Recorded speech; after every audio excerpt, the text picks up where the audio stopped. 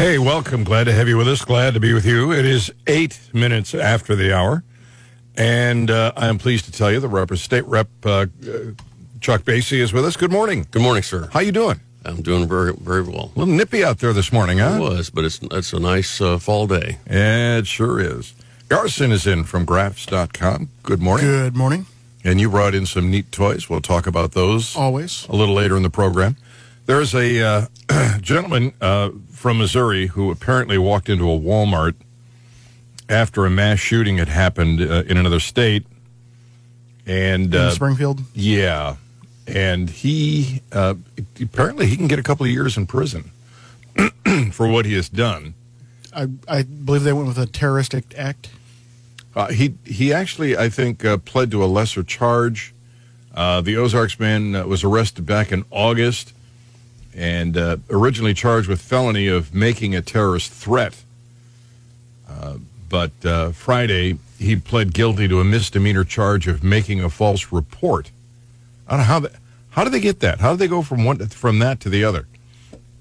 Because he caused false reports of an active shooter. Prosecutorial discretion? I don't know. It just seems a little screwy to me. I don't think he legally did anything wrong. I think he was stupid, but I don't think he legally did anything wrong. The folks at Walmart were obviously afraid. They should have just told him to leave, and then he would have, if he didn't leave, been in violation of the law because he'd be trespassing. But that's not the way it unfolded. But that leads to a conversation about open carry versus concealed carry. Yeah, I worked at Walmart. I'm not paid enough to go up and talk to people with guns. Yeah, well, especially when they prohibit me from carrying one at work. Yeah, well, it's, that's the conflict that has to be resolved. But there is a video. We'll play the audio of this, and it is Chuck Mikulek, and you know him. Jerry Mikulek? What did I say, Chuck? Jerry, yes. Talking about... Yeah, he's the fastest revolver shooter in the world. I've seen... a damn nice guy. And I've seen some of his videos, but he has a new one out, and it's open carry versus concealed carry. When is it appropriate?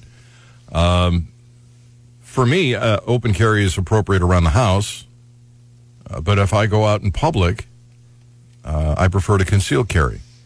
I don't know where you guys stand on that, but I'll go around the table. Chuck? Exactly the same. Yeah. Garson? Yeah, I definitely prefer to conceal carry, but, before concealed carry was legal, I open carried, especially, working at gun stores. Yeah, well, then you don't have much recourse. Yeah, well, but I had to get to and from work, and I wasn't just going to, hand carry my gun around before and after work, so I got pretty used to open carrying, and I'd say the main difference between concealed carry and open carry, they always say never walk around in condition white anyway. I'd say I was more attentive to my surroundings. Yeah.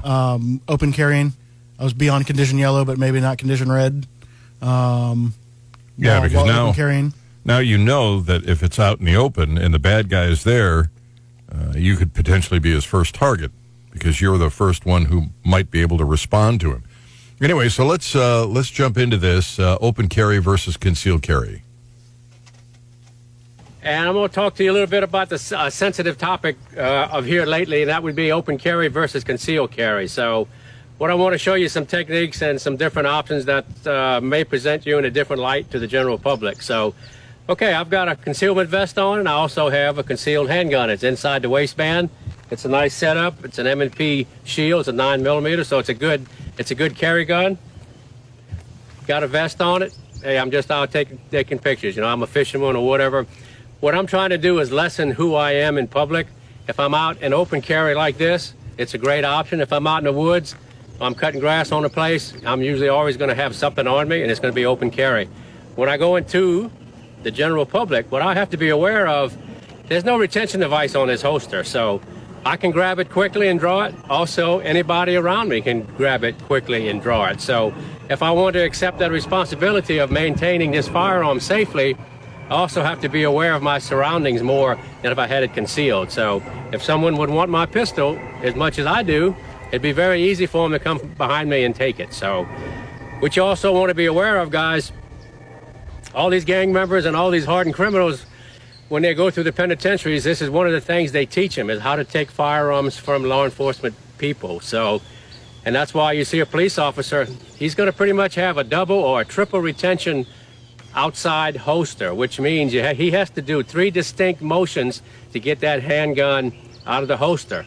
Another thing, if you look at a law enforcement belt and rig, the whole rig is structured to where the belt will retain the sidearm, even though it has several hundred pounds of force being pulled on it. He can run the other way and hopefully retain his handgun through all this encounter. So this little holster here, guys, you can rip it, take it from me without hardly any effort whatsoever. So should you choose to have open carry, you should also train on how to retain your open carry handgun or firearm in general. So be aware when it's out in the open like this, guys, everybody knows who you are. You might be a target of opportunity. So least you want to do is try to conceal. This is actually an IDPA vest, but it's also a mock-up of a photographer's vest or a fisherman's vest. So this kind of changes who I am in public. I'm just a guy who likes a vest. Do I have a firearm? Well, maybe I do, maybe I don't. Maybe I just like vests. So it hides it somewhat. It's not really deep concealment, but it's concealment of some sort, and it changes the whole presentation of who I am to the general public. It also brings the safety level up on this firearm somewhat. So if you want to grab it, just something more you got to work against to get my firearm. So something to think about. To give you an idea how these holsters work, I'm just going to draw it and go ahead and shoot a couple shots. Even from concealment, if you work it right, you can make a relatively quick shot. So I had relatively quick access to my handgun. It's relatively secure, but to me, the big advantage is the vision. Nobody really knows who I am or what my intentions are. Open carry, guess what? You know who I am and you know what my intentions are. I also have the problem now of retaining this firearm everywhere I go. It's just another level of difficulty. But should you choose open carry, you want to also train on how to have retention and situational awareness to where you can maintain your firearm. Okay, guys, the next level of concealed carry is pretty much what most of us do anyway, and that is just put a pistol in your pocket. So I've got a pistol in my pocket, and I'm pretty happy to see you, by the way. Anyway, this is a little semi-automatic handgun. It's pretty much a standard concealment type handgun. It's small, it's thin, it's relatively powerful. The big advantage of it is small enough, and odds are you're going to have it with you. Might not be the best gun for the application, but guess what? When the time comes, the gun you have is what you have. So it's better to have something than nothing. So something to think about when you choose a concealment handgun.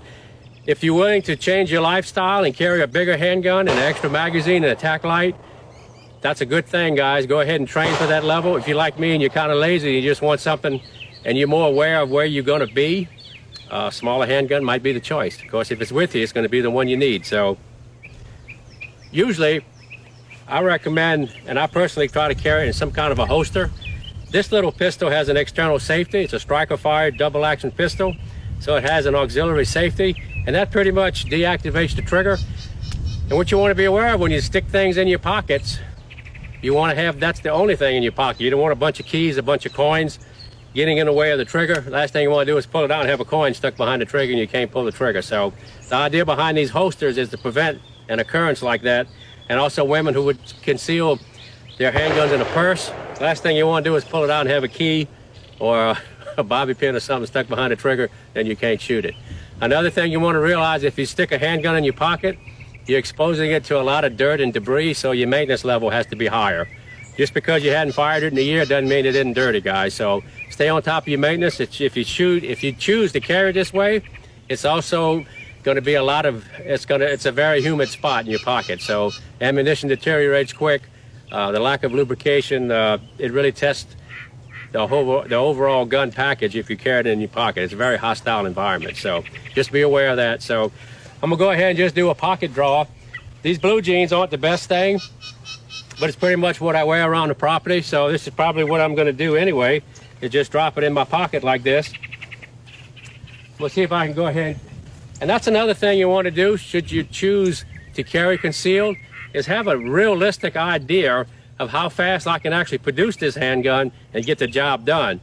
A lot of guys will stick stuff down in their pocket inside of a holster, and God, they've never even drawn it and get a time perspective of what they're doing. Same thing with women who carry concealment in their purse. It's a great thing, but to get to it in time is just that fact. It takes time. So you want to have your training level to be to where you can buy enough time to actually produce your carry gun should you need it. So something to think about. Training goes along with the ownership and the responsibility of concealed carry. So we're just going to work out the pocket here.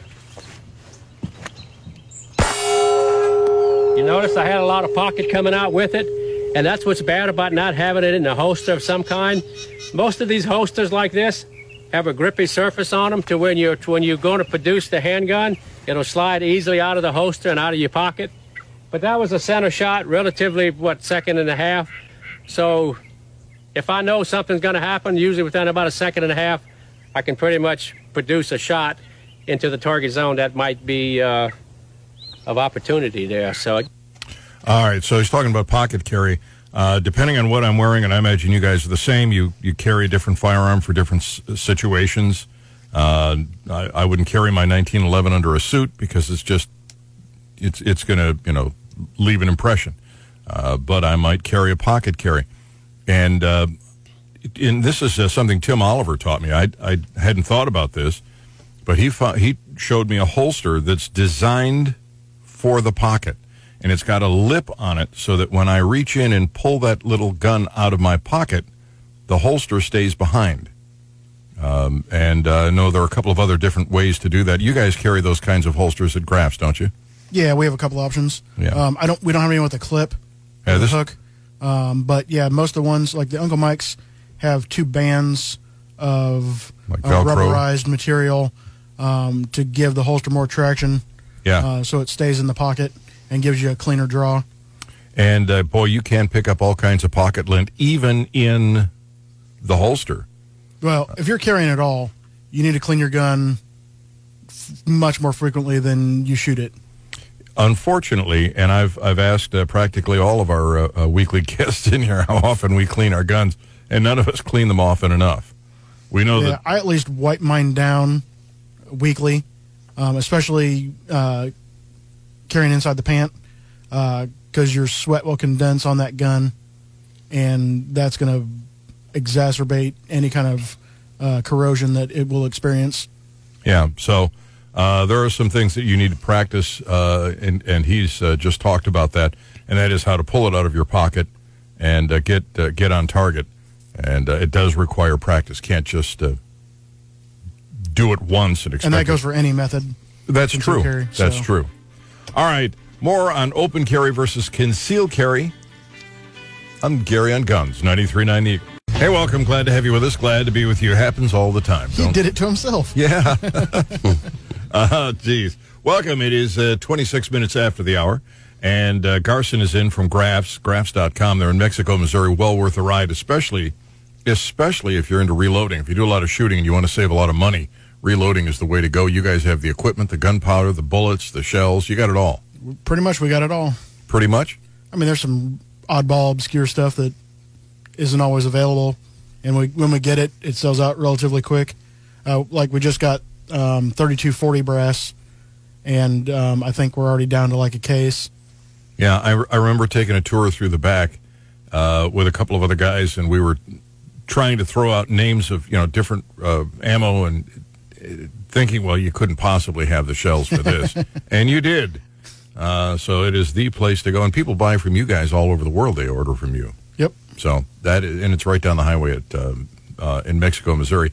Also on board with us, State Representative Chuck Basey, a constitutionalist, Second Amendment supporter. Glad to have you with us this morning. Always good to be here. Thank you. We've been talking about open carry versus concealed carry. I think... for me, concealed carry just makes much more sense. Unless I'm walking around the house or something like that, I don't have to concern myself. The problem, in many cases, is that people are just afraid of seeing somebody with a gun. It's an irrational fear. Most people who carry are licensed and legal. The bad guys are probably not going to open carry. They're probably going to conceal carry. I'm just taking a stab at that. I don't know it for sure, but Yeah, I've never seen any bad guys open carrying in any way, shape, or form. yeah. So if you see somebody open carry, chances are they're not one of the bad guys. And from my experiences open carrying, people are not very observant. Really? Yeah. After having carried to open carry for so long, I'd kind of forget I was doing it and walk into places that I probably shouldn't have. And Nobody noticed. Realized it after I already left that, your holster was on and you thought you took your gun out, but you didn't. Nobody Nobody batted noticed. an eye. Nobody said a word. Yeah. So I was surprised. I was like, well, I got lucky that time. I'm not doing that again. Yeah, I'm probably more conscious of the fact that I'm carrying, and whether or not it's concealed. I mean, it's constantly I want to make sure, and I try not to, like if I'm blousing my shirt over the firearm, I try not to do that where anybody can see me when I check it to make sure that it's covered, and it just Yeah, that's like the only big giveaway that I see people do a lot is they grab their gun, check and make sure, check it or readjust it. So after I notice other people doing that, I make a very conscious effort to not ever do that. Yeah.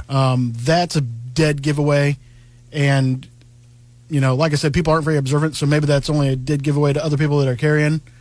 But the tactical or photographer's vest is also another kind of dead giveaway that you're probably packing. And I joke with my friends that it's if you see a guy with a vest, he's got a gun.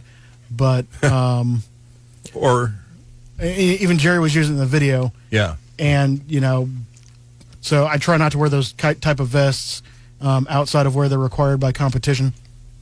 Before we get back to this video, and we will, a friend of the show, Scott Van Kirk, he's a great guy, and so is his wife, Cheryl. They are just a really terrific couple. And Scott is oftentimes a guest host here. Cheryl has cancer, and you can imagine missing work, the medical bill. She's a teacher. She's really a sweetheart. In fact, I only hang around with Scott because I get to see Cheryl. But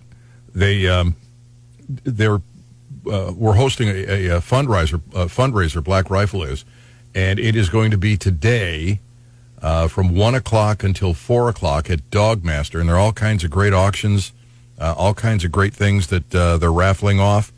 So if you want to support Scott Van Kirk and Cheryl Van Kirk, stop by Dogmaster today from any time between 1 and 4 o'clock. Yeah, that's at 210 St. James Street in downtown. Yeah.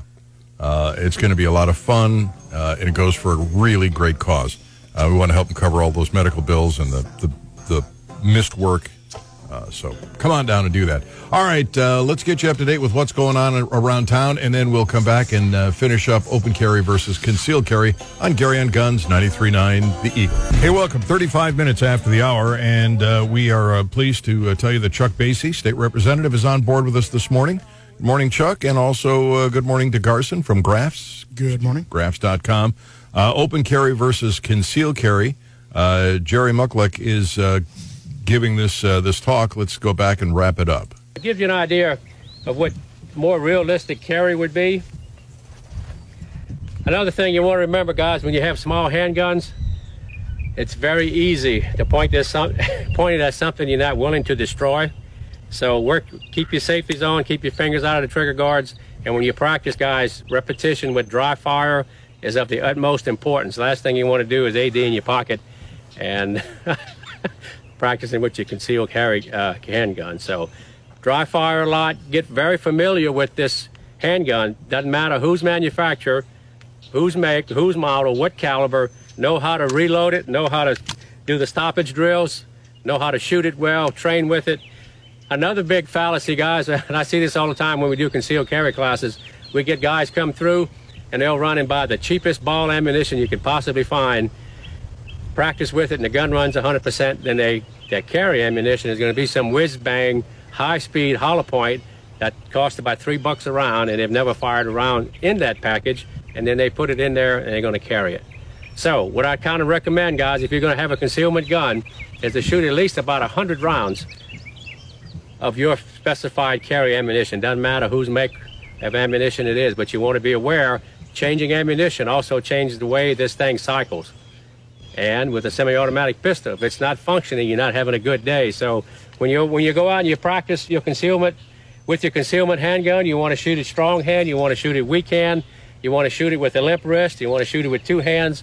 You want to know how this thing is going to function with your ammunition of choice, guys. At least 100 rounds in these different positions, and then I would say I'm comfortable with carrying that firearm and that ammunition. Hey guys, we're going to go to the next level. This is truly open carry with a full-size handgun. If I'm out hunting or on my tractor bush hogging or whatever, if I'm out on my property doing anything, this is pretty much what you're going to see on me. It's a full-size semi-automatic handgun. It's got a light on, it's got co-witness metallic sights, it's got a laser, it's magna-ported, it's got all the bells and whistles, got a high-capacity magazine. This is pretty much my, what I'm going to go-to gun, okay? The holster here is a Hogue, and it has a retention device on it. Now, there again, guys, when I'm open carrying this handgun, I'm not going to be around a bunch of people. The reason I have a retention device is if I'm on a tractor or a four-wheeler, last thing I want to do is sit down and have my handgun fall out under the bush hog or lose it in the swamp somewhere when I'm hunting. So this retention level, to me, is what I want. What I don't have is a police duty belt. So this can be broken off the belt and taken as a whole package, which is not a good thing if I'm out in the public. So this is my in the woods belt, in the woods holster, and pretty much what you're going to see me around my place is going to be a handgun set up similar to this, or it might be a revolver. But anyway, it's going to be a full size on the outside. I don't necessarily want to walk around in public like this. It draws a lot of attention on who I am, and it also presents this gun to people that I'm not willing to give it to just yet. So this is my open carry gun. It's good for what it is. It's full power. Let's go ahead and shoot a couple of rounds. And you can see it puts them right in the middle. That's a 40 Smith & Wesson full caliber. So there you have it, guys. Open carry with a full-size gun. Hey, guys, I've got my open carry guns on. Louisiana is legal to carry open. I've got one of my favorite ARs. I love these things. I make a living with them. I train with them. This is who I am. Both of these guns are who I am. But I want to give you an idea about posturing and public perception, and also how to be polite with a firearm. Here I am. I've got open carry. I'm gonna give you a little scenario. Hey, how you doing, sir? Okay, same scenario. What's changed? All of a sudden, I'm posturing that I have a firearm. My hand is on my firearm. That's really putting the other guy on the spot instantly. You're in his face. What is he going to do? You don't know. Same thing with this long gun, guys. It's on my back. Hey, I'm just another friendly fella, you know. Hey, how you doing? Okay. What's changed? Everything has changed. My posturing has changed. Same firearm, different presentation. Now all of a sudden you're on the spot. What am I going to do? What's my intentions? You have to your window of opportunity to react to who I am and what I'm going to do has been compromised. This is a sign of respect. Just like carrying a samurai sword, I found out here recently that a samurai sword carried in the right hand was a gesture of friendship. Carried in your left hand means you were ready to draw it and go to work. Now, what he was demonstrating, and what people couldn't see, is that he had his AR-15 on a sling, and it's behind his back. And if he approaches somebody that way, it's not as terrifying for the, people who don't know about guns. But if you flip it around and you hold it like you're ready to use it, now whoever you approach is going to be terrified that you're possibly going to do something that would endanger their lives. So a lot has to do with, and he demonstrated earlier, putting his hand on his open carry handgun at his waist versus keeping his hands out in the open where people can see it. So there are some things that you can do when you're open carrying to sort of lessen the impact. Sort of makes sense to me.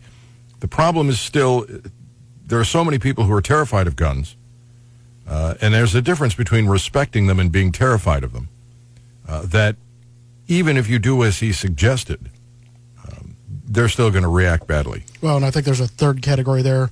There's going to be the people that aren't necessarily terrified but have a disdain for firearms and are going to do whatever they can to get you in trouble. Yeah, well, that's... Right. You just see somebody with their hand on their pistol, you know, whether it's in their holster or not, you think that they're getting ready to pull it out. Yeah. Or use it. So there are at least some things you can do if you open carry to ameliorate the fear of the people that don't know about guns. Let's wrap it up with concealed carry. When is it appropriate to open carry? So posturing means a lot, and it means a lot to the gun, to the public, guys. You're a representation of a good gun owner. Don't put people on the spot. Nobody likes to be put on the spot. We all want to be friends and good neighbors. So just remember, your carrying open like this is considered posturing, and how you do it means a lot to all gun owners in the United States. So there you have it, open carry versus concealed carry. They both have their strong points. One thing you want to be aware of is all the local ordinances that pertain to gun ownership and concealed open carry. What you want to do, guys, you want to train hard. You want to present yourself well in public. You are a representation of all the gun owners in the United States, so be safe and represent us well. Good advice, I would argue. Good advice. I still don't see much point in open carry. I prefer the concealed carry. Perhaps a disadvantage might be the amount of time it takes to draw the weapon or something, but I think it's just better all around. And I don't think there's going to be any way to convince the public that are not, gun aware, that just seeing a firearm isn't a threat to them. So that's my take on it. 874-9390, the toll-free number, 800-529-5572. We're going to come back. There is a match tomorrow. Yes. All right, indeed. We'll talk about that in just a couple of minutes on the Gary and Gun Show, the Eagle 93.9. Hey, welcome. It's 49 minutes after the hour. Chuck Basie, state representative, on board with us this morning. So is Garson from Graf's. And we just talked about open carry versus concealed carry. But we're going to move on. There's one more. Is it an IDPA that they've got out at? Yeah, the last IDPA match of the season will be tomorrow, starting at 10 o'clock. And that's at Green Valley. At Green Valley. So if you want to participate, can somebody just drive in and say, hey, I'd like to play? If there's room. So they do pre-registration on a website called Practice Score now. So if they fill up all the squads, sometimes they close registration early. So it would behoove you to register today if there's still spaces. Is it Practice Score? Yeah, practicescore.com. To sign up if you want to give that a try. A lot of fun, a lot of great competition, a lot of great competitors. And it's my experience that those are the kind of guys that'll say, hey, you need a hand, or if you've got a problem, they'll try to help you. They're really, really great folks. Yeah. I mean, we're a small community, so we take care of each other. Yeah. And you can go out and watch those matches, too. Yeah, you can spectate. And there is a couple of recommendations. One is that you bring some ear protection. That's mandatory, actually. And eye protection. And closed-toed shoes, although that probably won't be an issue tomorrow. No, I don't think so. Chuck, I know that you and I are both going to be sad with the most recent political news. Beto O'Rourke, Robert Francis, he's dropped out of the presidential race. Yeah, I was a little disappointed. I was hoping to see some of the fireworks going forward between all those individuals running. But we still have plenty of entertainment left. Is there a Democrat in that race that's not anti-gun? I can't think of any. I can't think of any either. I think they all have some Did they dig up Thomas Jefferson? No, it's got to be in that current field. And I don't see anybody there.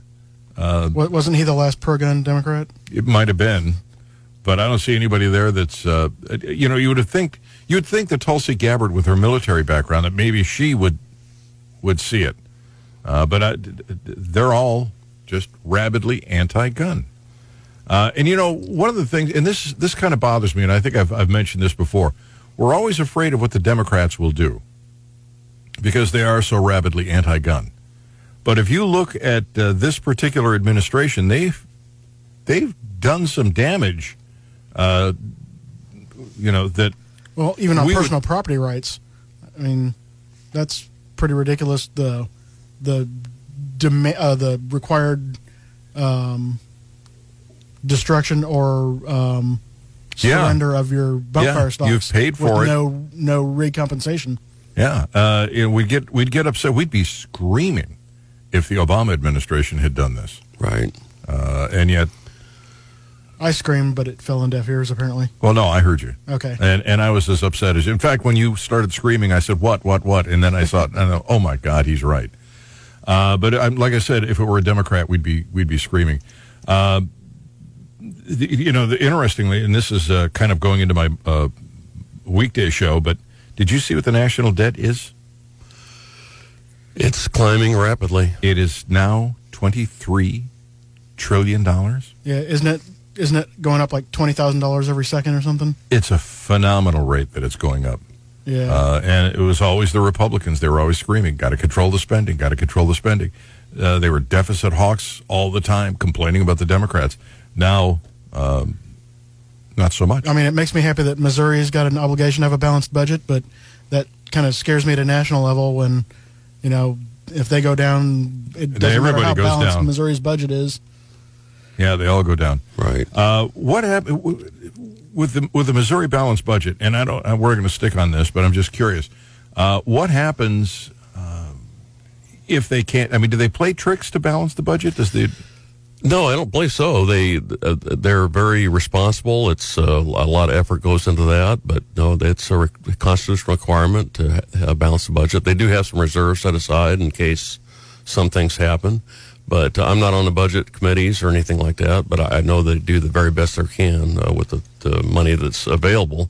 But they are required, and we do have a balanced budget every year. How much is the Medicaid? It's part of the budget. It's the most, that and education are the two most expensive things in the budget, or cost consuming. But I believe it's near 40% of the budget in total. Wow. 40% Social service Medicaid, budget. yep. It's, and it's growing. Well, it's not growing as fast as it was, but it is. So there are some controls being put on it now, but it's still concerned, and there's an effort to expand that. There's going to be a ballot initiative to put that in front of the voters to expand Medicaid. Where do they get the money for that? Do you know how much it costs to get the signatures to put on a ballot? It costs between $1 and $2 million, unless you can get enough volunteers. Who is coming up with that kind of money for that? I mean, if they got that kind of money, they should be giving it to institutions that help the indigent get health care. I think it would probably go further. Yeah, cut out all the middlemen and go right to the people that are helping people. Seems to me, anyway.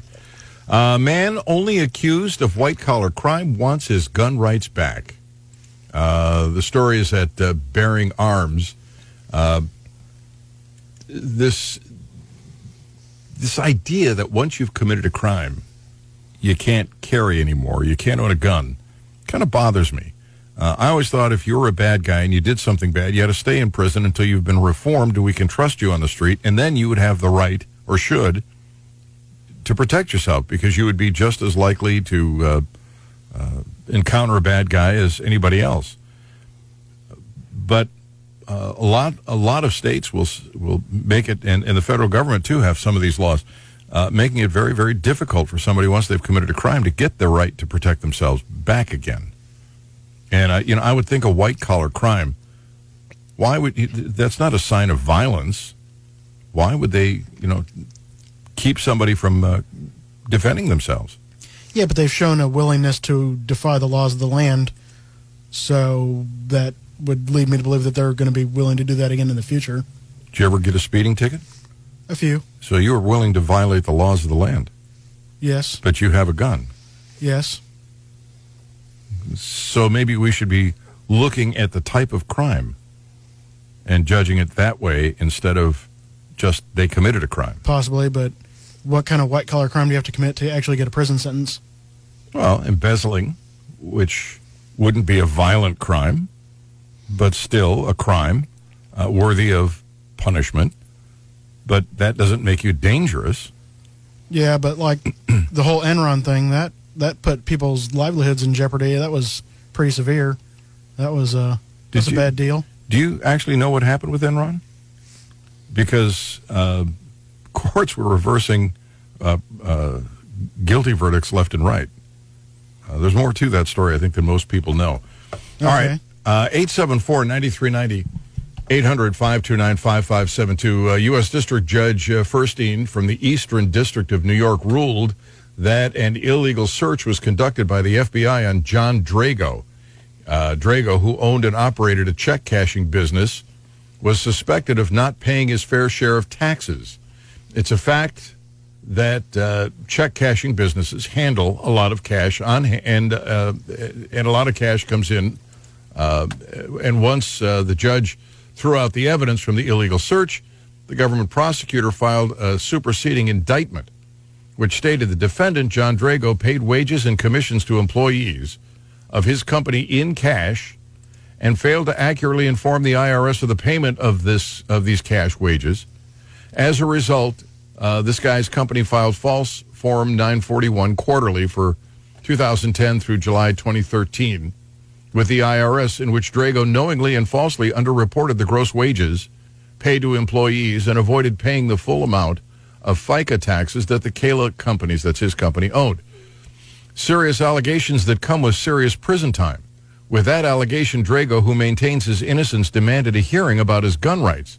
He had no criminal background, so why not restore his gun rights until a jury of his peers convicted him? Still think he should have lost his gun rights?